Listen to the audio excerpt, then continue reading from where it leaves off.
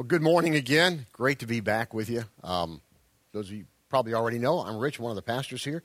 My name is Rich. I got to get beyond that.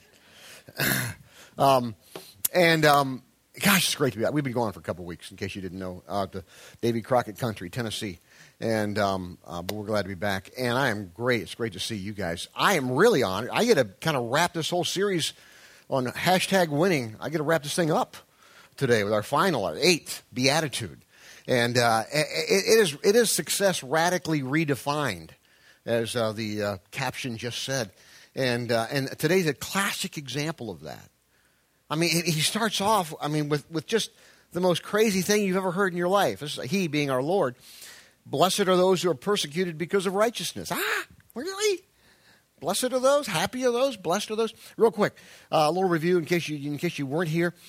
Beatitude comes from a Latin word, beatitudo. It really came into play in the Bible around the 10th century. Latin Vulgate Bibles translated into the Bible's translated into Latin, and they use some different words to describe each section of the Bible. And in the Gospel of Matthew, the Sermon on the Mount, right at the beginning, they put in this Latin word, beatitudo, at the beginning to explain the next 12 verses, which we now get our word beatitudes from that, or happiness, or blessed, or joy. So that's how it all came about. That's how we got the Beatitudes. And we come to this one today, verses 10, 11, and 12. And, we just got to kind of navigate through it carefully and get what's said here so we don't miss anything. And I want to jump right into it. And I want you to see this passage. And then I'm going to show you another passage, the same verses in a sort of a paraphrase of the Bible. And then we'll talk about it a little bit. Look what he says here. Matthew chapter 5. Gospel of Matthew chapter 5, verse 10. Blessed are those who are persecuted because of righteousness, for theirs is the kingdom of heaven. Blessed are you when people insult you, really? Persecute you and falsely say all kinds of evil against you because of me. Rejoice. Really? Yeah. And be glad, because great is your reward in heaven. For in the same way they persecuted the prophets who were before you. And of course, what our Lord there is referring to is the number of prophets throughout the ages and the centuries who were persecuted, were in some cases tortured, in some cases martyred because of their faith in the coming Messiah, and talking about Jesus at that time. It was in the Old Testament and so forth. Now, I said I want to show you the same verses in what we call a paraphrase from the Message Paraphrase Bible. And just watch this. You'll see how he elucidates a little bit. You're blessed when your commitment to God provokes persecution. That persecution drives you even deeper into God's kingdom. Not only that, count yourselves blessed every time people put you down or throw you out or speak lies about you to discredit me being Jesus. What it means is that the truth is too close for comfort and they are uncomfortable. You can be glad when that happens. Give a cheer even. For though they don't like it, I do. The Lord says, I like it. And all heaven applauds. And know that you are in good company. My prophets and witnesses have always gotten into this kind of trouble. Pretty interesting stuff there. Now, we got to understand what this means. And the first thing, for me at least, in trying to understand something, is I got to understand what it doesn't mean. He's not saying here, blessed are you when you take a political stand that you think is right, and therefore you're persecuted for it. It's not what he's talking about. He's not talking about political stands. He's not saying, blessed are you when you're just a fanatic. You know any fanatics? He's not saying, blessed are you when you're persecuted for being a fanatic. That's a fanatic is a person that, oh my gosh, I found a parking place in the middle of Summit and right in front of the post office. It's Jesus. It did that for me. Amen. Thank you, Jesus. And you're listening to this person go on and on and on. And you're like, what? Does Jesus provide parking places at the right place in the middle of Summit at a busy time? Well, sometimes it seems like it's a godlike thing almost. But the problem with doing that is What if you don't get a parking place? Then is it God's fault? Hey, you didn't provide me a parking place. What's wrong with you? What did I do wrong? You don't get into that. That's fanatical garbage, okay? So he's not saying here, blessed are you when you're a fanatic and people reject that. He's not saying, blessed are you when you're just really dogmatic and people can't handle that. The classic example of the dogmatism type of person is one who says, you better believe the 5 points of Calvinism. If you don't know what that is, don't worry about it. Don't even Google it, okay? Blessed are you when you don't know the 5 points of Calvinism, because if you don't know that, he's not. If you don't know that, you're going to go straight to hell. You will not pass go. You will not collect $200. He's not saying blessed is that person. The person's a nut. I'm glad they're studying. I'm glad they know what the 5 points of Calvinism is, but we can all disagree on certain things, that aren't necessarily true or may not be true. He's not saying blessed are those who are just obnoxious. And come on, we all know that, don't we? There are people who love Jesus, who are just sweet as they can be when it comes to being Christians, but they're just obnoxious. They're just difficult people. He's not saying blessed are you. So many times I've heard people over the years say, oh, man, or pastor, I'm being persecuted because of my faith. And I'll say, well, tell me about it. One guy says, well, my job, I got fired because my boss says I talk about Jesus too much. So aren't I being persecuted for my faith? Excuse me. And I'm like, well, how hard did you work? And he said something like, what does that got to do with anything? I said, that's my problem right there, okay? So my point, real simple. And I think my point best can be wrapped up with a quote from Martin Lloyd-Jones. If you've been here, for every time I've talked about the Sermon on the Mount, you probably are thinking, well, he's quoted Martin Lloyd-Jones every time. I have. Martin Lloyd-Jones has the quintessential book. It's called The Sermon on the Mount. And when we first started this series, way back when, first started preparing for it, Treth and Chris, Trethaway, myself, Clay, we were bouncing emails around. Does anybody know? I had the book, a hard copy, but we were asking, does anybody, can you get it online? Can you get it for your iBooks or for your on your Kindle app? And you couldn't. So I went to the Kindle place, and they said, you can order this book. I wouldn't order it. So I wrote them a little long thing. Hey, I want this on Kindle. This is the greatest book ever. Did my typical exaggeration thing. Now, this is the greatest book ever. You don't have this book, you just could maybe die and be unhappy forever. All kinds of stuff. A week later, Kindle came out with the book. So I'm taking credit for it. So I'm taking total credit for it. So when you go home today and you want to get the book Sermon on the Mount by Dr. Martin Lloyd-Jones, go to your Kindle or your Kindle app on your iPad, and you can just say, thank you, Lord, and thank you, Rich. I got it here on my. Anyway, I digress there too much. Anyway, here's what Dr. Martin Lloyd-Jones, great theologian, just a great man of God, mentor of mine, even though I never met him. Here's what he says, and I think he says it best. This does not say, blessed are those who are persecuted because they are objectionable, or blessed are those who are having a hard time in their Christian faith because they're difficult. They're being difficult. There's no need for one to elaborate on this, but so often one has known Christian people who are suffering mild persecution entirely because of their own folly, because of something either in themselves or in what they are doing, and we can bring endless suffering upon ourselves. We can create difficulties for ourselves which are quite unnecessary because we have some rather foolish notion of witnessing and testifying, or because in a spirit of self-righteousness we really do call it down on our own heads. My point that I want you to see as we enter this passage is, don't be a jerk and then say, oh, I'm being persecuted because of my faith. You're being persecuted because you're a jerk, okay? You may also be a Christian. And by the way, there are Christian jerks. I don't know if you know that or not, but there are. And so that's not what he's talking about. He's talking about persecution that comes because of righteousness. He says it very clearly. Blessed are those who are persecuted because of righteousness. So what is this righteousness?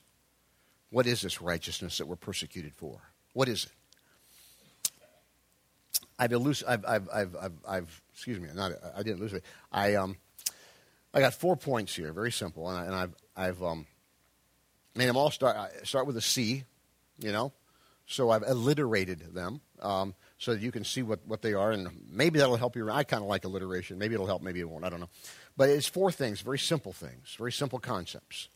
But it's all about what righteousness is, okay?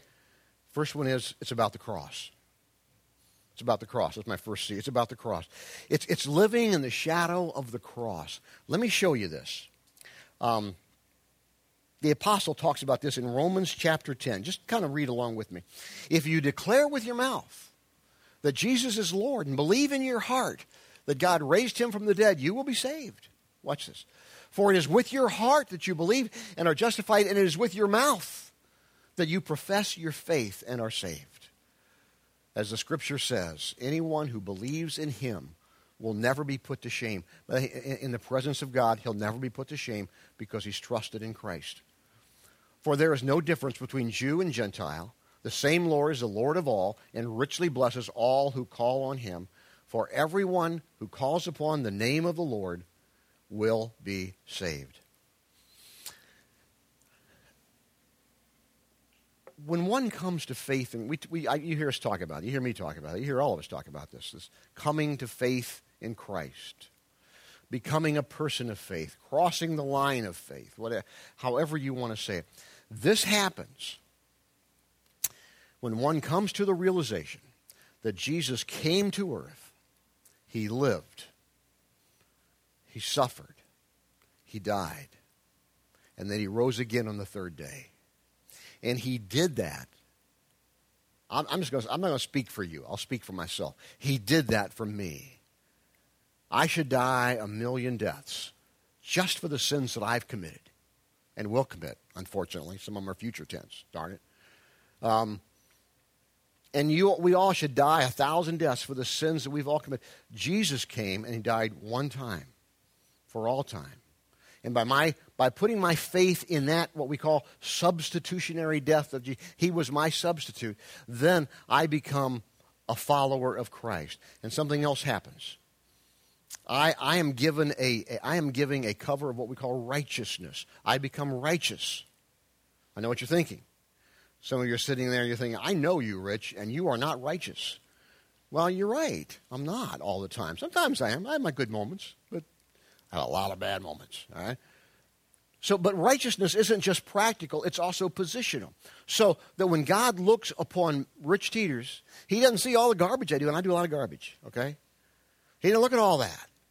He sees Jesus. Not because I'm Jesus, but because I've trusted in Jesus. And he sees all of the virtue of Christ when he looks at me, not because I have all those virtues all the time, because I don't, but because I've trusted in Christ. And so when he looks at me, he doesn't see all my imperfections and my brokenness and dirt baldness. That's not a word, but I'll make it up. He doesn't see all that. He sees the righteousness that is there because I've trusted in Jesus. And the same is true for you. That's righteousness. That's where it comes from. It's called positional righteousness. The practical stuff hopefully happens over a period of time. And hopefully as I grow in my faith and as I mature in the years and so forth, I become more and more righteous. But you're never going to be perfect. Not in this life. Because you're still a broken vessel. But when God looks at us, he sees, when we've trusted in Jesus, he sees the righteousness of Christ. That's what it means to become a person of faith. And that's hugely important. So we talk about this. These people will be persecuted for their righteousness. This righteousness, number one, it's all about the cross. It's living in the shadow of the cross. That's bugging me to death right there. And you're fixing to see me sin in just a minute. I've been in the South. You like that? Yeah. Been down there for 2 weeks. It catches on after a while. But when he sees me, he sees this righteousness. Okay? Not mine, but that of Jesus. Because the virtue of Jesus is imputed to me as a believer in Christ. It's an amazing thing. It's an amazing thing. I can't take credit for that. It's just faith in Christ. That's what it means to be a person of faith. That's what it means to live in the shadow of the cross. All right? That's the first thing for these people who have this righteousness that's about the cross. Number two, it's about consistency. It's the second C that I got for you here. it basically, when I talk about it, it's talking about living, I'm talking about living with a consistency between what you stand for and what you say and how you live. And this is a huge issue. I read some things recently, and I knew this, but every time I read it, it just disturbs me to no end. They were talking to people who don't call themselves Christians, and they were saying, what's your number one problem with Christ? And you know what the number one problem was? The church and church people. I understand that. I mean, church people will drive a wooden man crazy. I mean, that's just one of those things that not you, of course, but those other people out there. But that's one of those things here. It's people, and they see hypocrisy, they see dual standards, they see all this sort of stuff. The one thing that we have to understand is we need consistency in our lives between what we believe and what we stand for and how we live and how we treat people and all that goes along with that. St. Francis, I believe, said it the best. He said it this way: preach the gospel at all times. When necessary, use words. If I have a creed, that would be it. Preach the gospel at all times. When necessary, use words. There is a time for words. There is a time when we say, hey, friend, you know about who Jesus is. Now it's time for you to really think about what are you going to do. Are you going to step up or not? There's a time for words. But there's a whole lot more of a time when we just live it before people. And they're watching. We don't always know they're watching, but they're watching. I tell you this illustration with great trepidation, okay? Norman, I don't mind sharing failures with you. I have a lot more failures than I have victories, so I don't mind sharing those with you. But I'm going to tell you a good thing that happened to me years ago. And I do so, as I say, with great trepidation because, please, I'm not bragging, and I'm not saying look to me and, be like me. I'm not saying anything like that. But this is one of those good moments in life that I had, and I look back on it, and I'm grateful for it. It's very humbling, and maybe it's happened since. I don't know. But I was in the Army, 1970, I get this nice letter from Uncle Sam. We think you're special. We would love to have you in the military. And I'm like, oh, that's great. Through a whole set of different circumstances, I'm not sure if it was God or just coincidental. I ended up getting in the reserves, but I still have to go active. And so you got your 8 weeks active, your 8 weeks of basic training for first thing, which is just, it's just, I'm just going to say, it's just hell on earth, basically. And they go out of their way to make it that way, and especially in those days, because a lot of those guys were going to be headed to Vietnam, and they call you everything but a man. They treat you like trash and feed you dirt. Basically that's what it amounts to. And I was about halfway. One thing I found out I could always go to church on Sunday morning. I was a believer, and I needed the sustenance. I needed to go just for my own soul, and plus it was at that time one of the few things that made me feel like a human being, because nothing else was happening that made you feel like a human. And I got to go into chapel, and I got to know the chaplain, and I would help out any way I could, take an offering, set up stuff, and help in the evenings. When we'd have a little evening, I could get away, and they'd have little snacks. They didn't know how, he probably did know. Those snacks were better than what we'd get 6 days a week the rest of the time. Anyway, I got to know the chaplain really well, Chaplain Cohen. I still remember his name. Isn't that amazing? I can't remember what happened last week, but I remember the name of the chaplain in 1970. And we just became friends. And whenever I get the chance, particularly on Sunday, we would spend a little time together before or after church and so forth. And this is long before I'm a pastor, just so you know. I'm a disc jockey at that time. And Army guy at that time. But anyway, one day we're talking. It's about 3 or 4 weeks into basic training, 8 weeks long. He says, do you know so-and-so? And I said, I know that name. I think I know him. He said, well, he's in your barracks.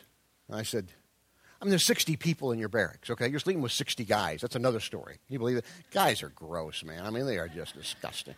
Anyway, he's in your barracks. And I'm like, great, okay. And he says, did you know he just became a Christian?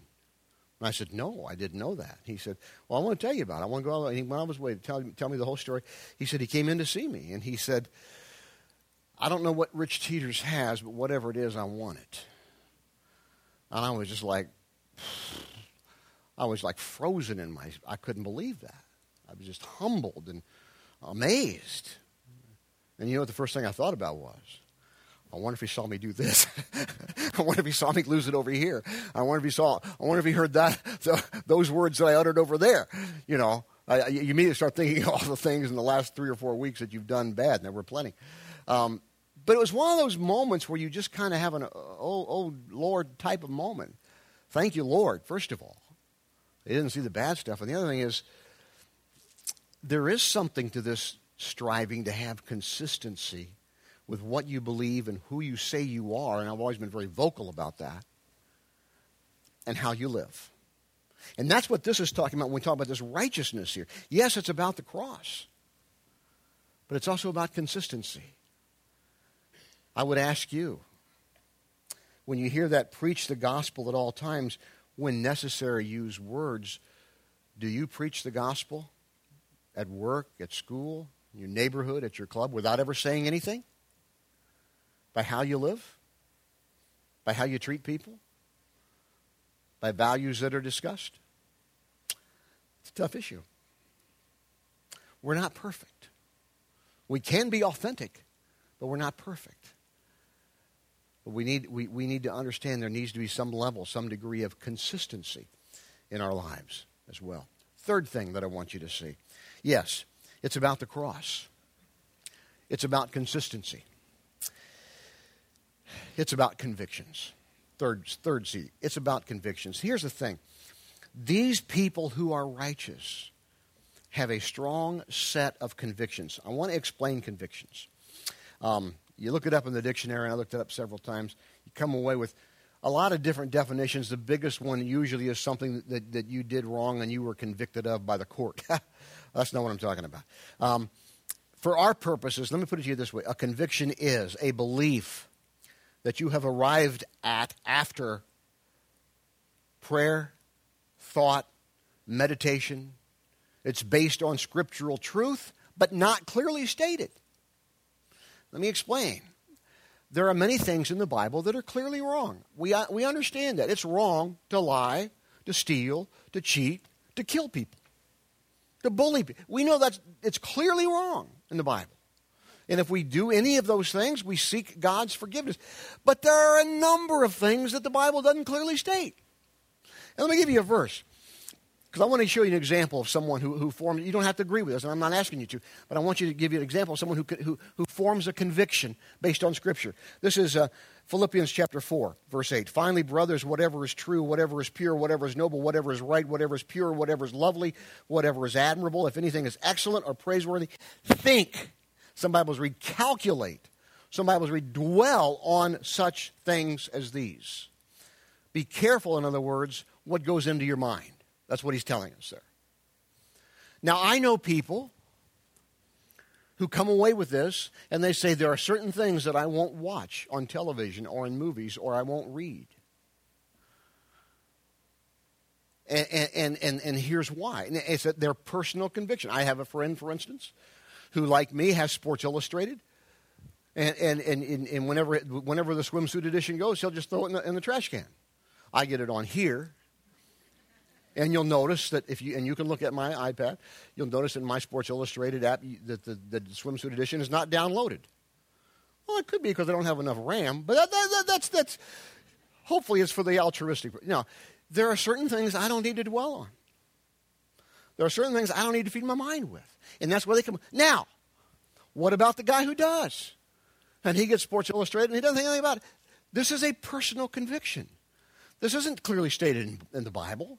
I have friends, for instance, maybe you've heard of it, this vampire, this whole vampire thing. I don't get it. And I don't like vampires. And I don't even like the thought of vampires.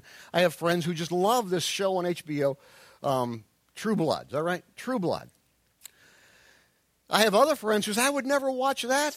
I tried watching it for 3 minutes one time, and gosh, I concluded, and my wife came in, and she said, what's going on there? And I'm like, I don't know, but I don't think I need to watch vampire sex, whatever else is going on, I just don't think that's probably something that needs to be plugged into my mind. Now, listen, does that mean my friends who like True Blood or other things like that, does that mean they're wrong? See, here's the issue here. We can have, and I've got it in writing here, and I want to make sure you get this thing straight here. we develop certain strong convictions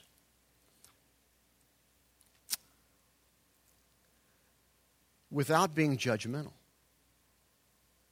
What happens in churches over and over and over again, a guy like me, one of the pastors or one of the leaders, develops a personal conviction that I shouldn't read the New York Post, okay? That great, healthy newspaper that it is. And then all of a sudden, this is his personal, that's fine if he wants to have that conviction. But then he says, and neither should you. Now I got a problem. Because I didn't pray and meditate and think over this. Or maybe I did and I came to a different conclusion. These are things that aren't clear, but they're clear in my mind. Not for somebody else. And by the way, this is a great teaching moment for those of you who still have children at home.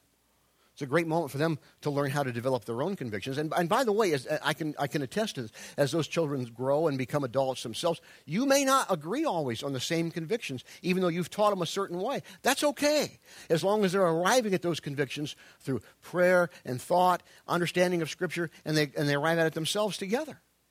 That's okay. So the issue here is these people who have this righteousness not only have the cross in which they are just living at the shadow of the cross, not only have the consistency that is so important to their life, but they have convictions that they have, not that's been thrown at, that they have arrived at on their own, and they're following that. And you need to have those. Not for somebody else, but for you. And you don't need to look down on somebody who disagrees with you on some of these convictions. And they do download the swimsuit edition of Sports Illustrated or whatever it might be. You don't look down on them. You assume that they have arrived at the same conviction they have through prayer, thought, and the understanding of Scripture. And we just came up with different conclusions, you know? So, it's about the cross. It's about convictions. It's about consistency. It's about convictions. Fourth thing. This is just huge. It's about clarity. This is just, I purposely put this number 4 because I think it wraps everything. It's about the clarity of the priorities of life. Okay? It's clarity with that. It's a life of faith more than anything else that I believe gives us limitless, this whole thing of being a follower of Christ gives us unlimited opportunities to get sidetracked. And yet it still comes down to this priority is one thing. I'll never forget just a little passing moment here. Years ago, those of you who know me know that there's two things that matter to me in football season. One is the Alabama Crimson Tide. They're ranked number 1 this year.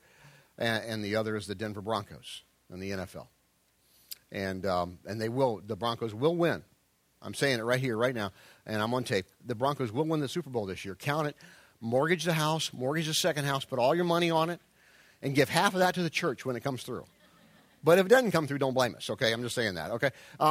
But the Broncos, my team, and I remember years ago, Elway was our quarterback, John Elway, and they were playing the Steelers, and I'll never forget this game. It's one of these things that just stand out in your brain, and if you're not a football fan, just bear with me a moment. Elway comes back, and they do a trick play. He comes back, and he passes, boom, this way, and he's got to pass to the halfback or the running back that's either even with him or behind him. You can't have two forward passes in football. So he comes back, and he goes boom like that, and then that running back comes back and just boom, throws a long bomb, and I think we had like an 85-yard touchdown. And then the flags fly everywhere. The refs come out of the woodwork. And all you see for what seemed like 10 minutes, it probably wasn't that long. And this was before replay and all that other kind of stuff. All you see for 10 minutes is John Elway running around the field, going to every ref like this. Just walking around like a crazy man like this with his finger up in the air, his index finger. One, like this. And I don't know, what's he doing? And then after the game, they do the press conference, and they ask him, well, what were you saying? He said, I want every ref in that place to know I got one job. I got one job. That's to make sure that guy is behind me. Do you think I would mess that up? I got one job here. I love that. Never forgot that image. Folks, as believers, I'm going to just take this over here. We have one job. We have one thing we got to do. One thing. And that's what this clarity does for us. You know what that is? It comes from the words of our Lord himself. Matthew 22. One of them, an expert in the religious law, tried to trap him with this question. Teacher, what is the most important commandment of the law? And Jesus does this. He goes like this, one thing. I think he did one thing. Jesus replied, love the Lord your God with all your heart, with all your soul, with all your mind. This is the first and the greatest command. Oh, and by the way, the second is like it. Love your neighbor as yourself. All the law and the prophets hang on these two commands. We got one thing, folks. One thing. Not about straightening out the world. Not about changing the political system. Not about the love the Lord your God with all your heart, your soul, and your mind. It's one thing. These righteous people, and I hope you're one, or seeking to be one. It's about the cross. It's about consistency. It's about conviction. And it's about clarity. The one thing. You say, well, Rich, you really haven't touched on the being persecuted part. You know, listen, in the world we live in this country, God bless us all. We're probably not going to have to deal with what the pastor in Iran is dealing with that you've read about probably in the news, and how he's been arrested, and his wife is now being arrested and put in jail because of the preaching of the gospel. We're probably not going to have to deal with what some of the folks in China are dealing with every Sunday morning. Some of the people in one province being arrested for a gathering together to worship Jesus. We're probably not going to have to deal with that. Thank God. We're probably not. I mean, you know, when you look at history, you look at Thomas Becket, Archbishop of Canterbury, he infuriated King Henry II. He was murdered in the Canterbury Cathedral by the orders of the King. Thomas More, we know what happened to him because he went against King Henry VIII. Joan of Arc, the Oxford Martyrs, Hugh Latimer, Nicholas Ridley. These are great people in history who paid the ultimate price for their faith. We're probably not going to have to do that. Probably not in this country. You know, the worst thing that might happen to us, we might be ostracized. We might be discriminated against and not get into a particular social circle, or maybe not even in a particular club that we want to get into. And listen, I understand that can hurt. That can cause pain and tears. Obviously, it's nothing to what some of these other people do. But here's the question. We live in a great country, and we're not going to probably be persecuted for our faith. But here's the question. Do people see a difference in your life? Do they see a difference? So that if it ever came to that, they would say, yeah, mark her down, mark him down. They definitely are believers. They've never said anything. I can just tell by the way they live. Do they see a difference because you're a follower of Jesus? That's the key here. The bar is not set very high, folks. But the issue is those that I work with, those that I play with, those that are in my club, wherever I happen to hang out, do they know, yeah, he's different, she's different, because of their faith in Christ and the righteousness. They wouldn't say it like this, but the righteousness that is there. Let's pray together. Lord God, thank you so much for the opportunity to think about and to dwell on these incredibly important truths. Thank you for your love, your grace, and your forgiveness. And thank you for Jesus, who gives us the ability to have the righteousness, certainly from your perspective, that we so desperately need, and the forgiveness that we need even more. And we thank you in Jesus' name. Amen. Hey, thanks for coming. Thanks for being here, and God bless, and have a great rest of the day, all right? God bless.